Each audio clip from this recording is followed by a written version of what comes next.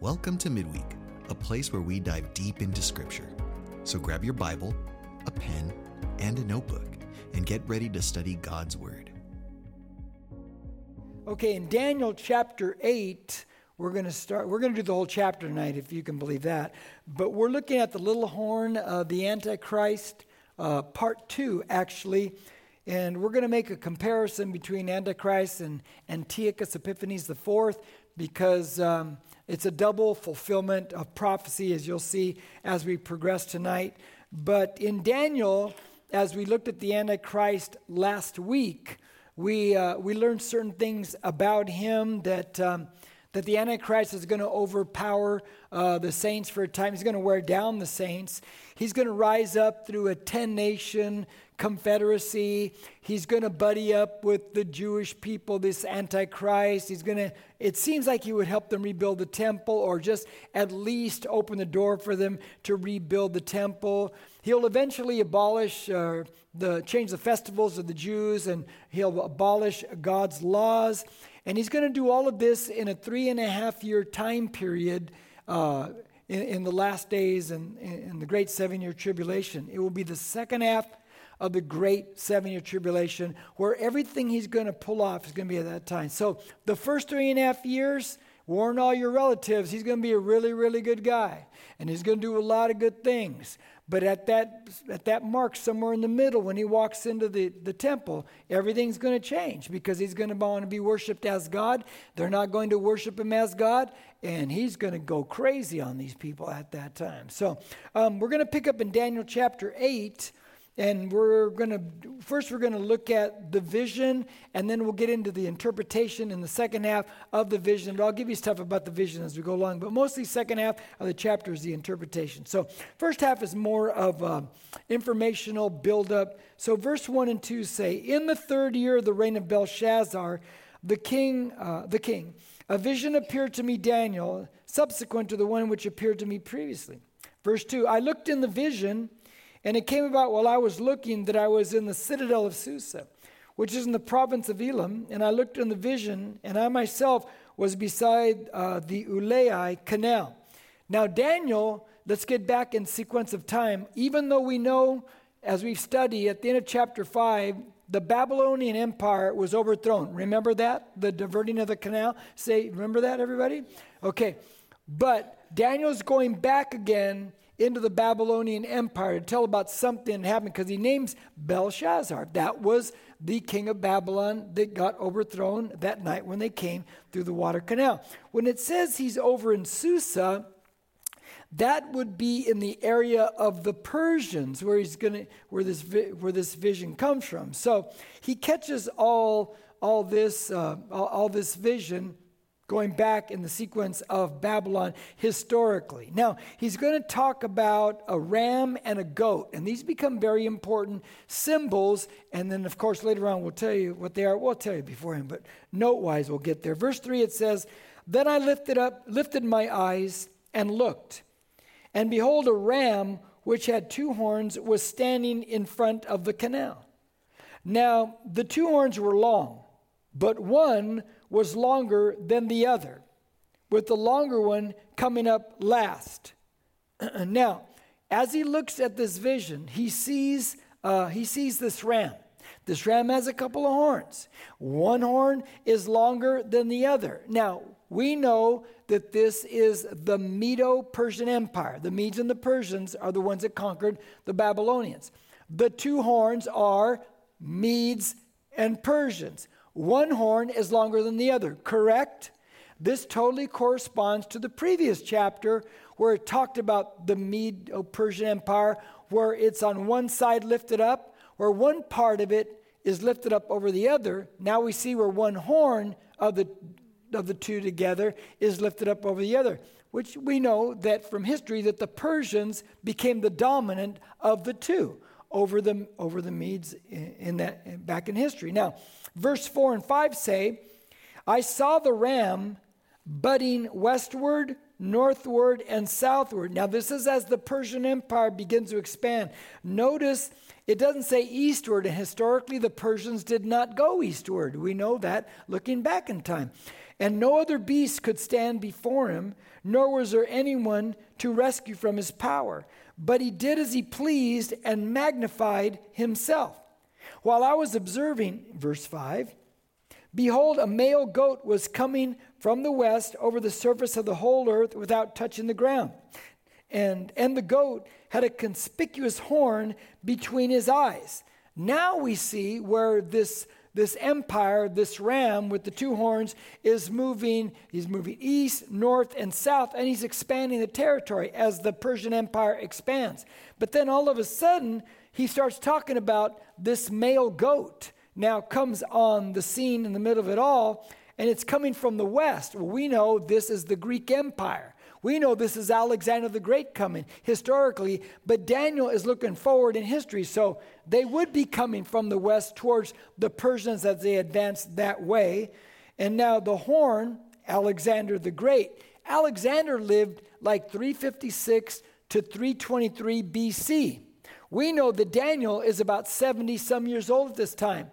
And Daniel is talking about this empire and Alexander the Great 200 years before Alexander and the Greek Empire ever come on the scene. And so when you look at stuff like that, you realize the Bible is not written, it's written by men, but it's inspired by God. Amen? To be able to make these kinds of prophetic predictions, and they're spot on. Now, it says that they were, verse 5, it says that they're moving through the whole earth without touching the ground. Now, what do you think that means? It's got to mean that they're moving swiftly. And we know that Alexander and the Greek Empire, they moved very fast. And they were conquering in record time. In fact, they moved so swiftly and conquered so quickly that, and so much area, that I have read before that they marched off the map. That they were writing the map as they progressed because there was no map for where they were going because they were conquering so quickly. Now look at verse 6. He came up to the ram. Now here comes this empire of the Greeks. He came up to the ram that had two horns, this Medo-Persian Empire, which I had seen standing in front of the canal, and rushed at him in his mighty wrath. Verse 7. I saw him come beside the ram, and he was enraged at him, and he struck the ram and shattered his two horns, the Medo-Persian Empire. And the ram had no strength to withstand him. So he hurled him to the ground and trampled on him, and there was none to rescue the ram from its power. Now, aren't you glad I'm the one who has to interpret this, not you? Yeah. Praise the Lord, huh? Well, all this is telling us right here, and you'll see the interpretation later, is that as Alexander the Great and the Greek Empire is moving forward, he encounters the Medo-Persian Empire, and he destroys this Medo-Persian Empire, tramples it to the ground. So Alexander and the empire, they're moving, man, and they are conquering. Now, verse 8 says this, and here's where it starts to take this turn that we need to drill down on throughout the rest of this chapter. It says, then the male goat magnified himself exceedingly. But as soon as he was mighty, the large horn was broken.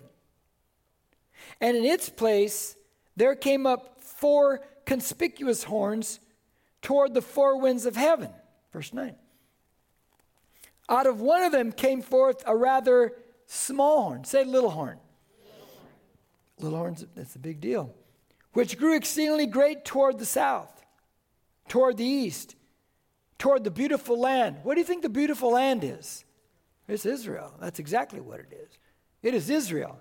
Now, the male goat, Alexander, he begins to boast. He's conquering and he's moving. And then he's broken off.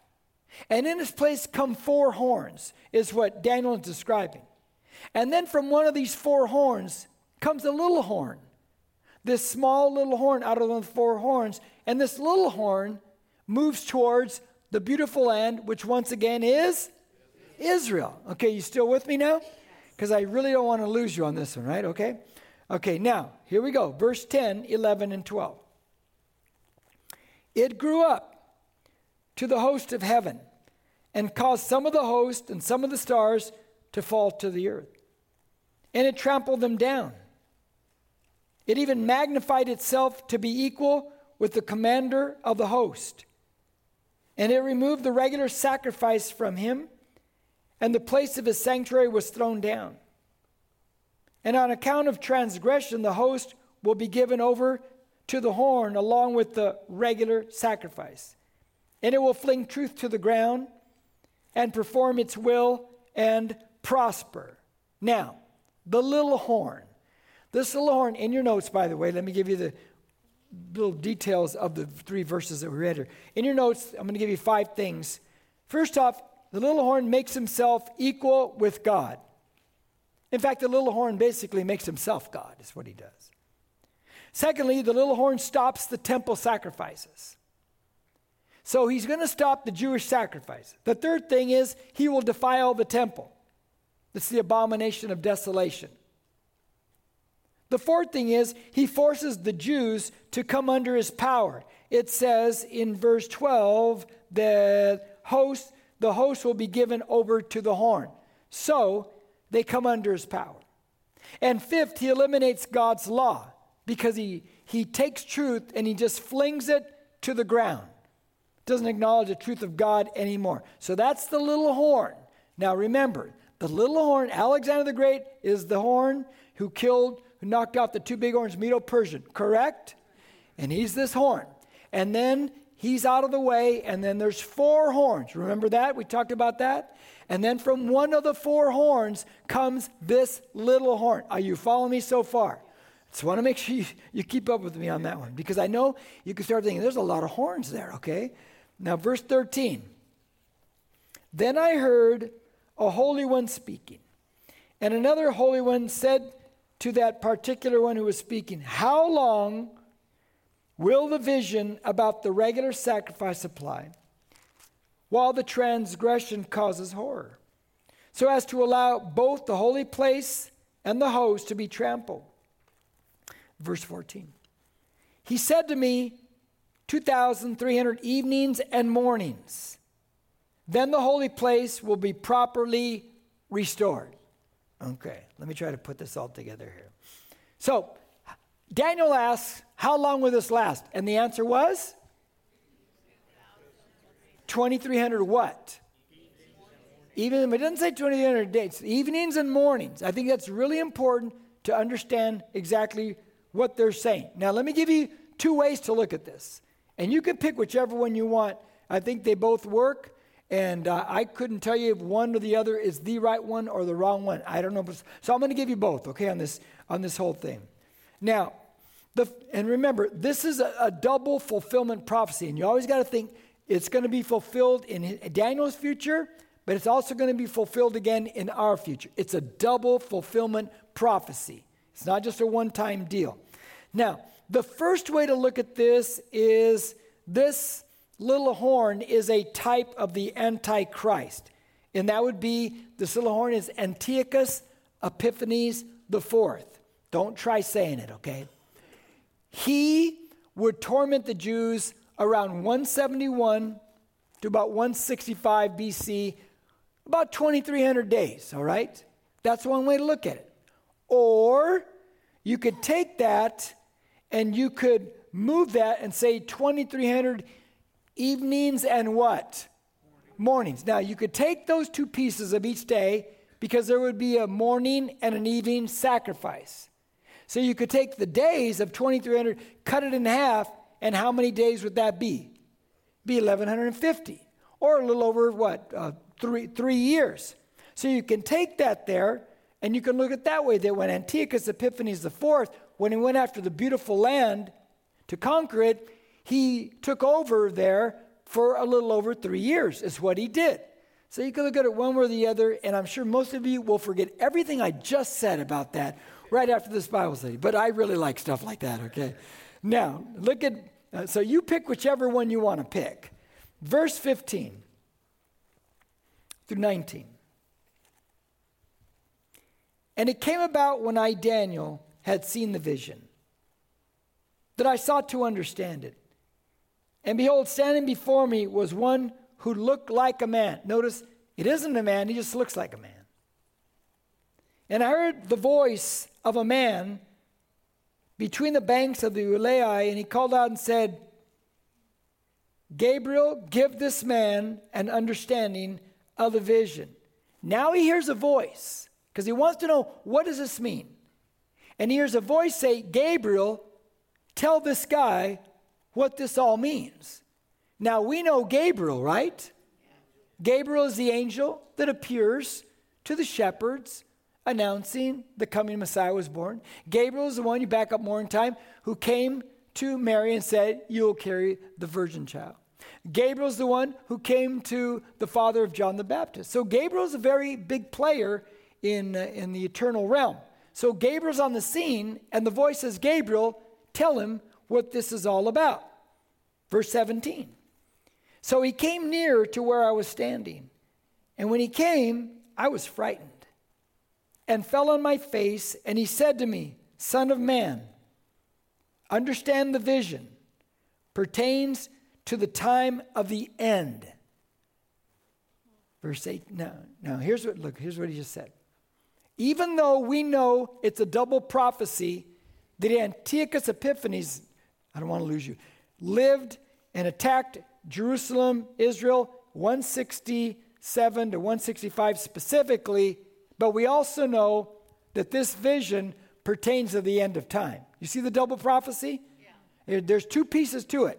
It's something that's going to happen 200 years from Daniel's life right now, but it's also going to happen again in your and my future. We may not be here, or we may have been gone already before, but when that Antichrist comes on the scene, that's the second part of the double prophecy. So it's both deals right there. Now, verse, I think I'm on 18, yeah. Now, while he was talking with me, I sank into a deep sleep with my face to the ground, but he touched me and made me stand upright. He said, Behold, I'm going to let you know what will occur at the final period of the indignation, for it pertains to the appointed time of the end. Now, think about what what Gabriel just told Daniel. He says, I'm going to tell you exactly what's going to happen at the very end of our existence, of mankind, in the final days of planet Earth as we know it right now. He says, I'm going to tell you what this is all about, Daniel. I'm going to tell you what the vision is. And so this double fulfillment will be Daniel looking at it from the historical kings in his future. We will look at it into our future as the end time. So it's this whole double thing. So let's go on the wild ride, all right? If you weren't confused enough, let's go on the wild ride now, okay? Okay. Here we go. Verse 20. The ram which you saw. Now he's going to tell him. This is Gabriel talking. The ram which you saw with the two horns represents the kings of Media and Persia. Okay, now stop there. Daniel is speaking now, remember, going back in time in the time frame of Belshazzar. He's taken us back. He doesn't really know. Media and Persia, they have not conquered Babylon. So now Gabriel is telling him of some futuristic event in that time frame. Do you follow me on that? So see how the Bible is so inspired? So it's telling you futuristic thing. Now watch verse 21. The shaggy goat represents the kingdom of Greece. Is there a Greece at that time? No, there isn't. That's 200 years into the future. And now he's telling him, this is the name, this is what's coming. Is that incredible or what? It's the same thing if you went into Isaiah, when Isaiah prophesies 150 years before Cyrus, the Persian king, ever comes on the scene. We read his name 150 years before he comes on the scene. And now we're reading this 200 years before it happens. And I've told you before, this is why some people think that Daniel had to have written this way later in time, because he gets so many things spot on. He's getting Alexander spot on. He's getting the Medo-Persian spot on. He's telling you about the Greek Empire. He's nailing all these things. It's an incredible, incredible prophecy. Now, what verse am I in? Yeah, verse 21. The shaggy goat represents the kingdom of Greece, and the large horn that is between his eyes is the first king. Now, Greece, first king Alexander, okay? The broken horn and the four horns, now he's going to get into that. The broken horn and the four horns that arose in its place represent four kingdoms which will arise from his nation, from this Greek nation, although not with his power. Now, in your notes, let me give you definitions here. The goat is Greece. We know that, right? The large horn is Alexander the Great.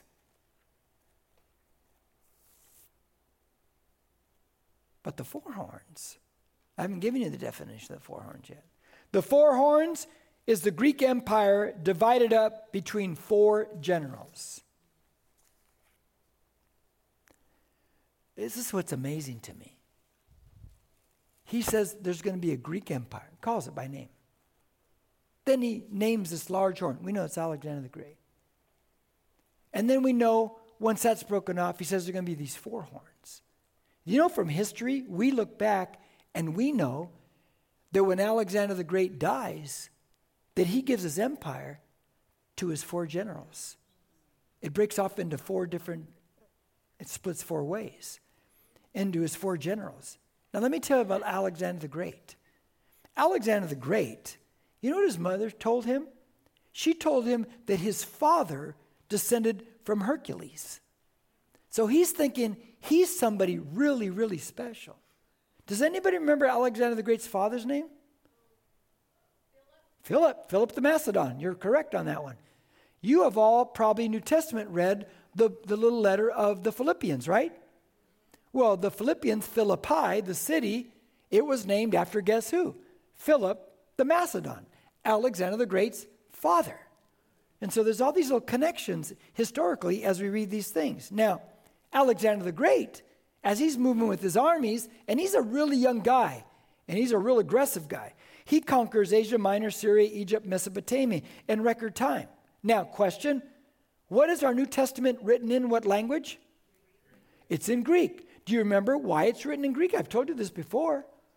Because when Alexander conquers, and he's conquering that whole area and all the areas around him, he wants to make sure that everything is cultured Greek. It's called Hellenization. And so, as he's spreading, he is forcing people, because they're conquered people now, you must learn the Greek language. And you must learn the culture of the Greeks. And this is what he's doing wherever he's going. And so this takes over. So by the time Jesus comes along, everything is Hellenized Greek. And that's why the New Testament language is Greek. Do you know why it's written over Jesus' head, the King of the Jews? It's written in Hebrew, Greek, and Latin. Did you know why? Because Hebrew is the language of the Jews, right?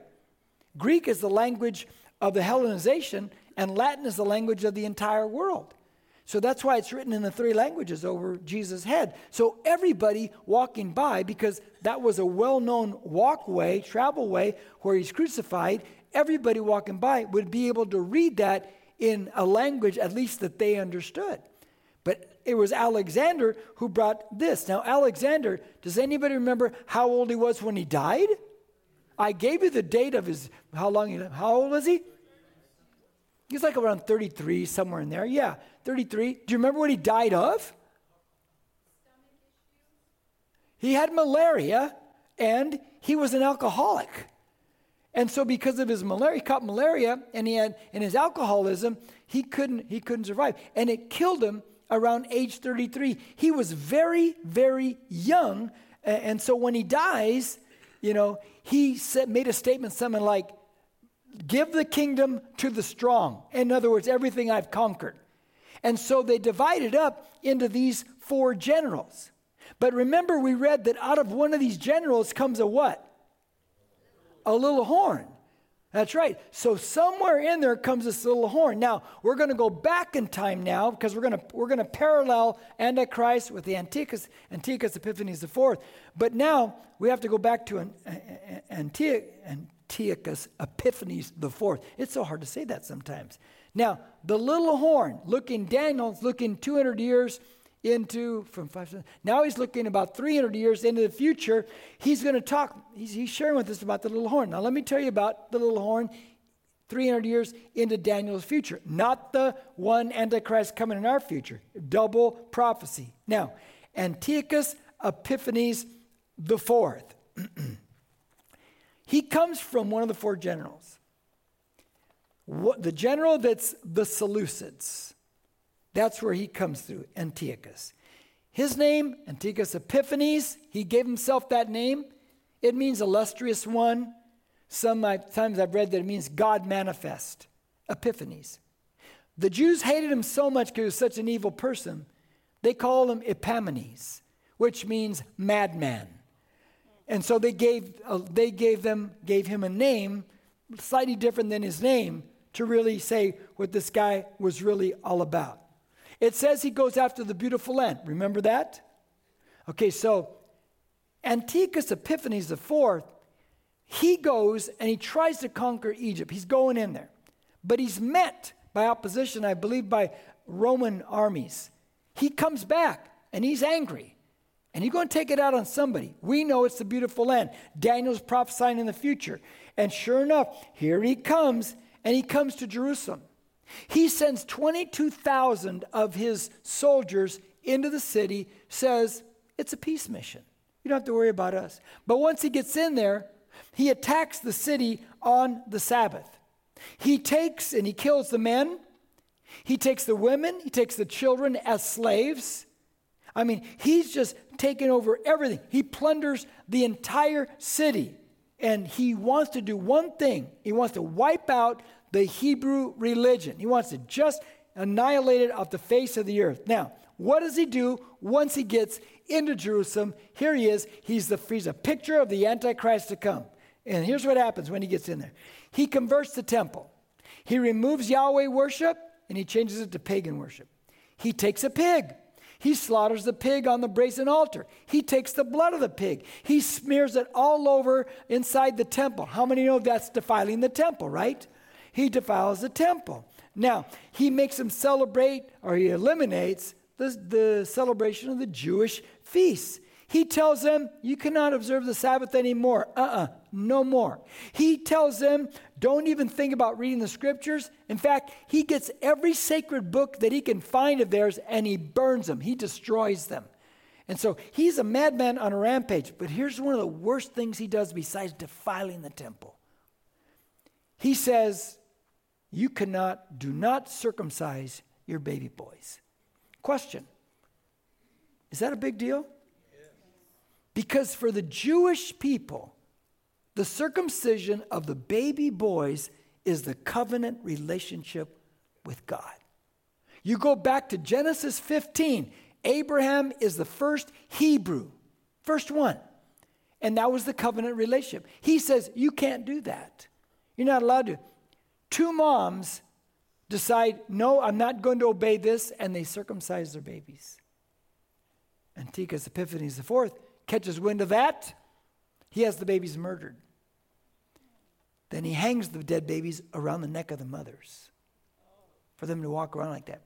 Then he eventually takes the dead babies and he throws them over the wall, the wall of Jerusalem, because he's taken over the city.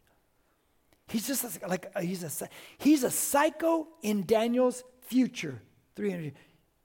But he parallels a psycho in our future. Amen? He's the first fulfillment. He's a picture of the Antichrist coming, the cycle that's coming to our world one day, that this world is setting up for. Now, look at verse 23 to 26. So, did I make sense so far? Yes. Okay, you're following me. Okay, I want to make sure, because it's not an easy chapter to follow. Now, verse 23. In the latter period of their rule. Now he's going to end time. See the double fulfillment? Say yes or no. Okay, now we're going in the latter period of the rule. When the transgressors have run their course, a king will arise, insolent and skilled in intrigue. His power will be mighty, but not by his own power. And he will destroy to an extraordinary degree and prosper and perform his will. He will destroy mighty men and the holy people. And through his shrewdness, he will cause deceit to succeed by his influence. You know, that statement, when I read it, and even when I was reading again today, that whole idea of he will cause deceit to succeed, it's just a fascinating statement. That he will use deceit and lies to succeed.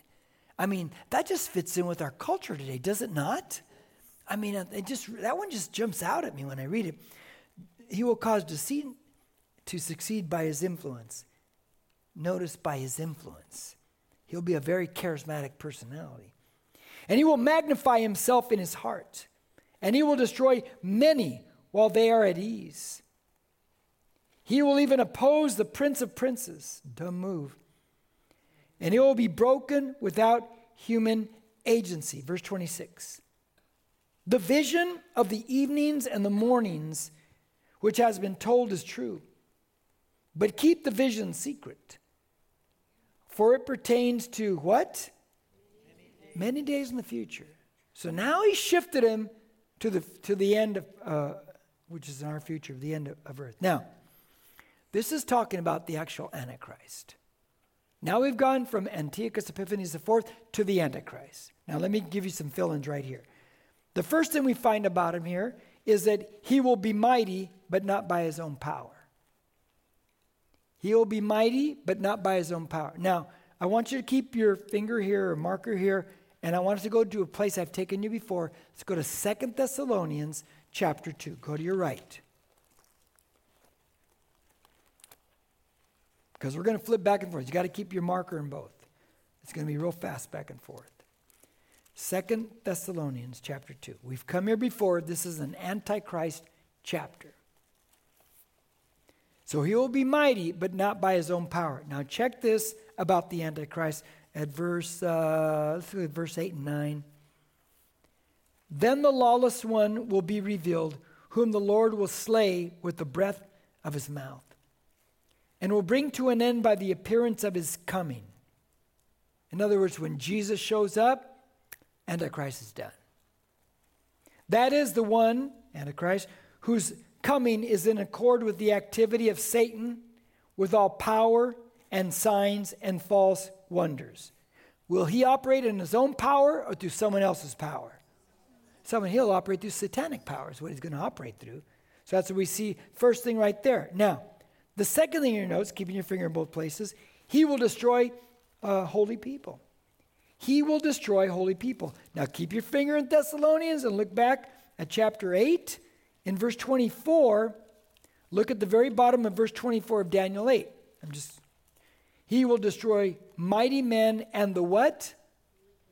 And the holy people. Oh, okay. Now, keeping your finger in both places, we'll get there now. He's going to go after holy people. Now, just for the sake of understanding. So nobody goes home thinking, oh my gosh, I'm going to the rapture. I'm going to the tribulation. I believe very strongly that Christians are not going to go through the tribulation period. I think there's plenty of evidence that we're going to be raptured pre-tribulation. I know some of you probably believe maybe mid. Some of you might believe the whole thing. I just see too much evidence the other way. And so I always teach it that way. But he's going to go after holy people, this Antichrist. Well, Antichrist is going to go on the rampage in the great 7-year tribulation. So who are the holy people in the great 7-year tribulation? Who are those people? Well, remember what I told you before. Who are going to be evangelized? Who's going to be evangelizing the earth? 144,000 male virgin Jews. These are Messianic Jews, become followers of Christ, and they're going to evangelize. Plus, there's 2 big witnesses, too. Who are they?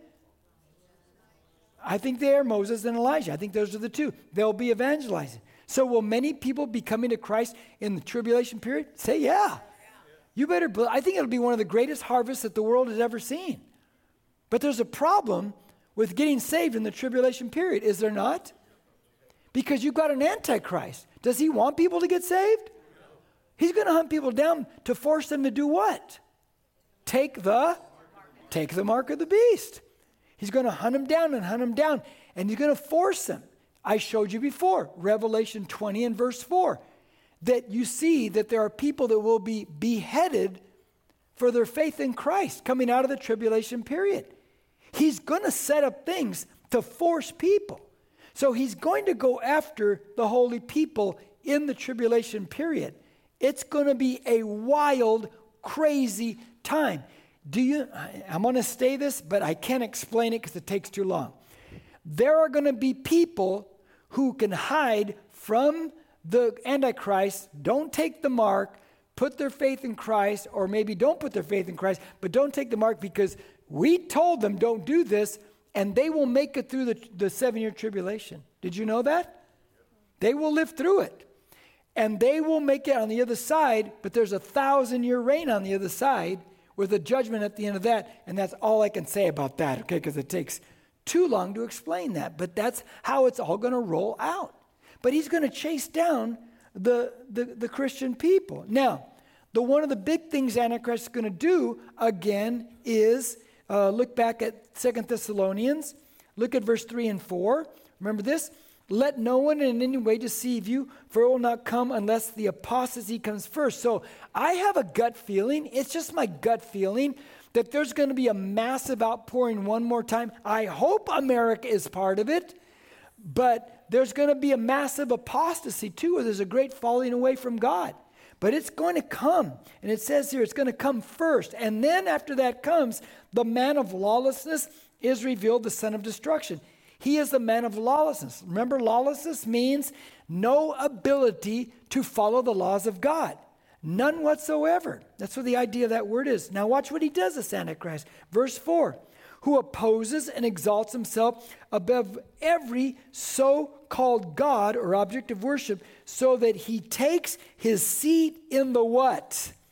Temple of God, displaying himself as being God. Why would he do that? Because what does Satan always wanted? He's wanted to be God, and he wants what? He wants to be worshiped. So through his, in a sense, his son, inhabited by a demon, he's going to want the worship for himself to send it to Satan. Now, when he steps in that temple, understand, he's just doing the same thing Antiochus Epiphanes IV did way back in 167 and 165 BC. This guy's going to do it in the future. When he does that, the Jews are going to know they have been had, correct? They're going to run. Do you think he's going to let them off the hook? There ain't no way. He's going to chase them down.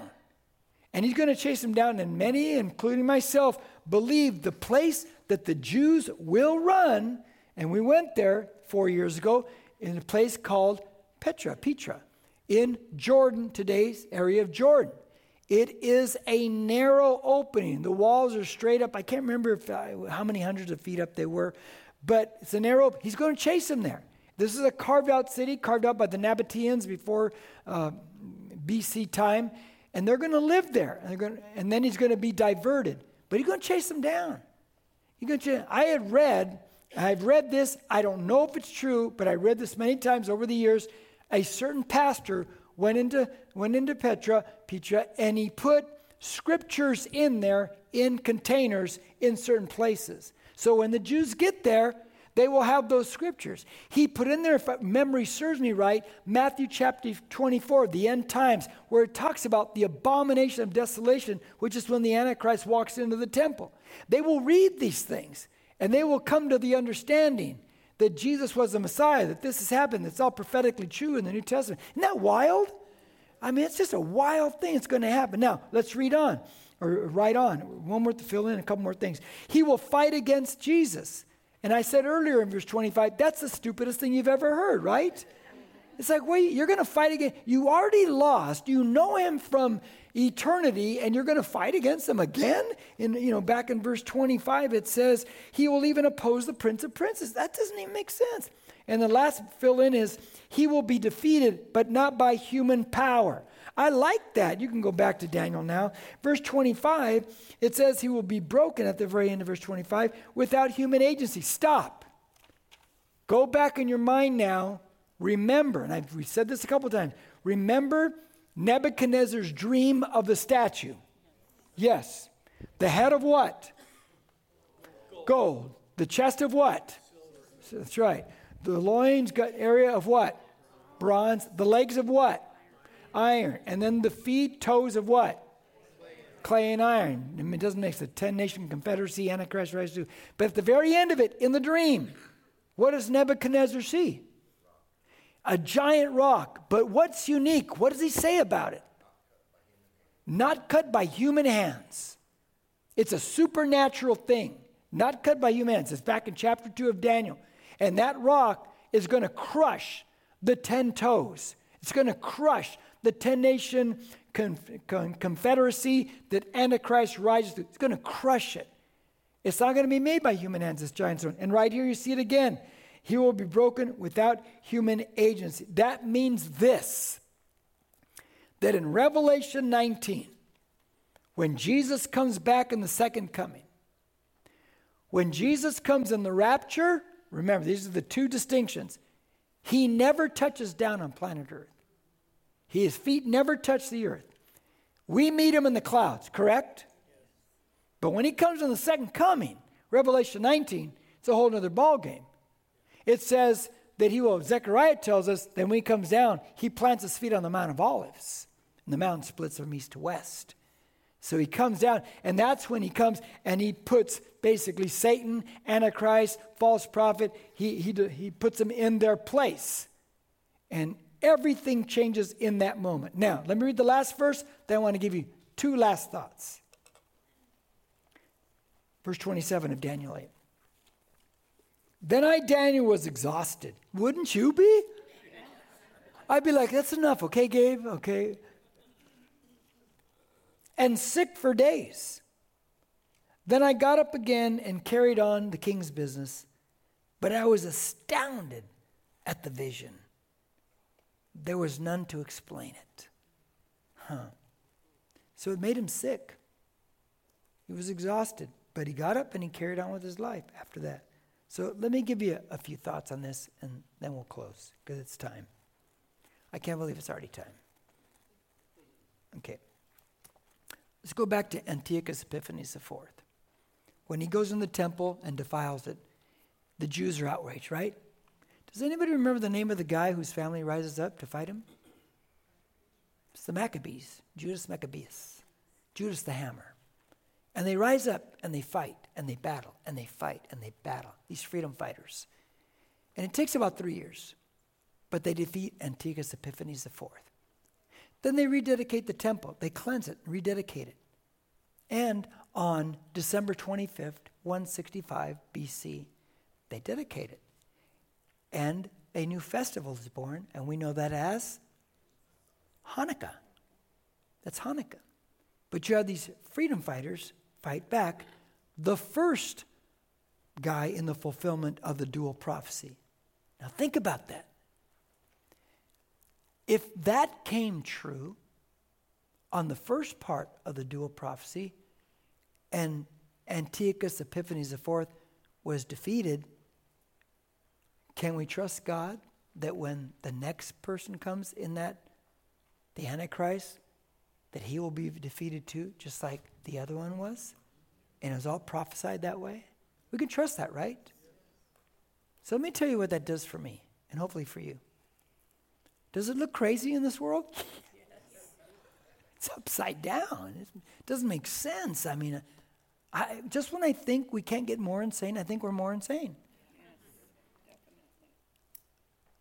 And it feels like, oh my gosh, we're losing. But we don't lose, do we? We know that we win. We know that we win. And so we can rest in that, no matter what it looks like, no matter what it feels like. Okay, let me give you one last thought on this whole thing. Because when Jesus comes back in Revelation chapter 19, he sets everything straight. If you ever hear the question, and I like to give you these ways to dialogue and defend your faith. Once again, if you ever hear the question, why doesn't God do something about evil? The first thing you should ask him is, are you talking about the evil out there or the evil in here? Which evil? Because they're just as evil as anybody else, right? Yes. So you got to ask him questions like that. The evil out there, the evil in here. The second question you ask him, if God did something about evil, let's say he started tonight at midnight, what would happen to you and me? We'd be gone, man. Okay, those are two free ones. You've heard me say that many times. But when somebody asks you, why doesn't God do something about evil? You need to remember this, and this is your worldview as a Christian.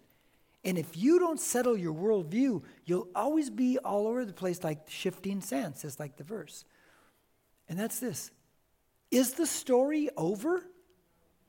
Or are we living somewhere in the story? We're somewhere in God's story. It's not over. So when they say, why doesn't God do something about evil? Well, guess what? It's not over. All you have to do is read Revelation chapter 19 when you see the end of the story. And when Jesus comes back and he returns to earth and he plants his feet, it says specifically at the end of chapter 19, beginning of chapter 20, that he takes the Antichrist, the false prophet. They are flung into the lake of fire and brimstone. He takes Satan and he chains him up for 1,000 years. All evil, all temptation, everything will be gone. It'll be over. It'll be done. So when people ask you, why didn't you do something about evil? Well, they don't realize we're not at the end of the story yet. Because the day is coming when Jesus will do something about evil. He will take care of business. And so, and that's just a great way to answer the question, why doesn't God do something about evil? Doesn't mean they're going to accept it, but that's the worldview. That's your worldview as a Christian and how you should look at it. Amen. Let's pray.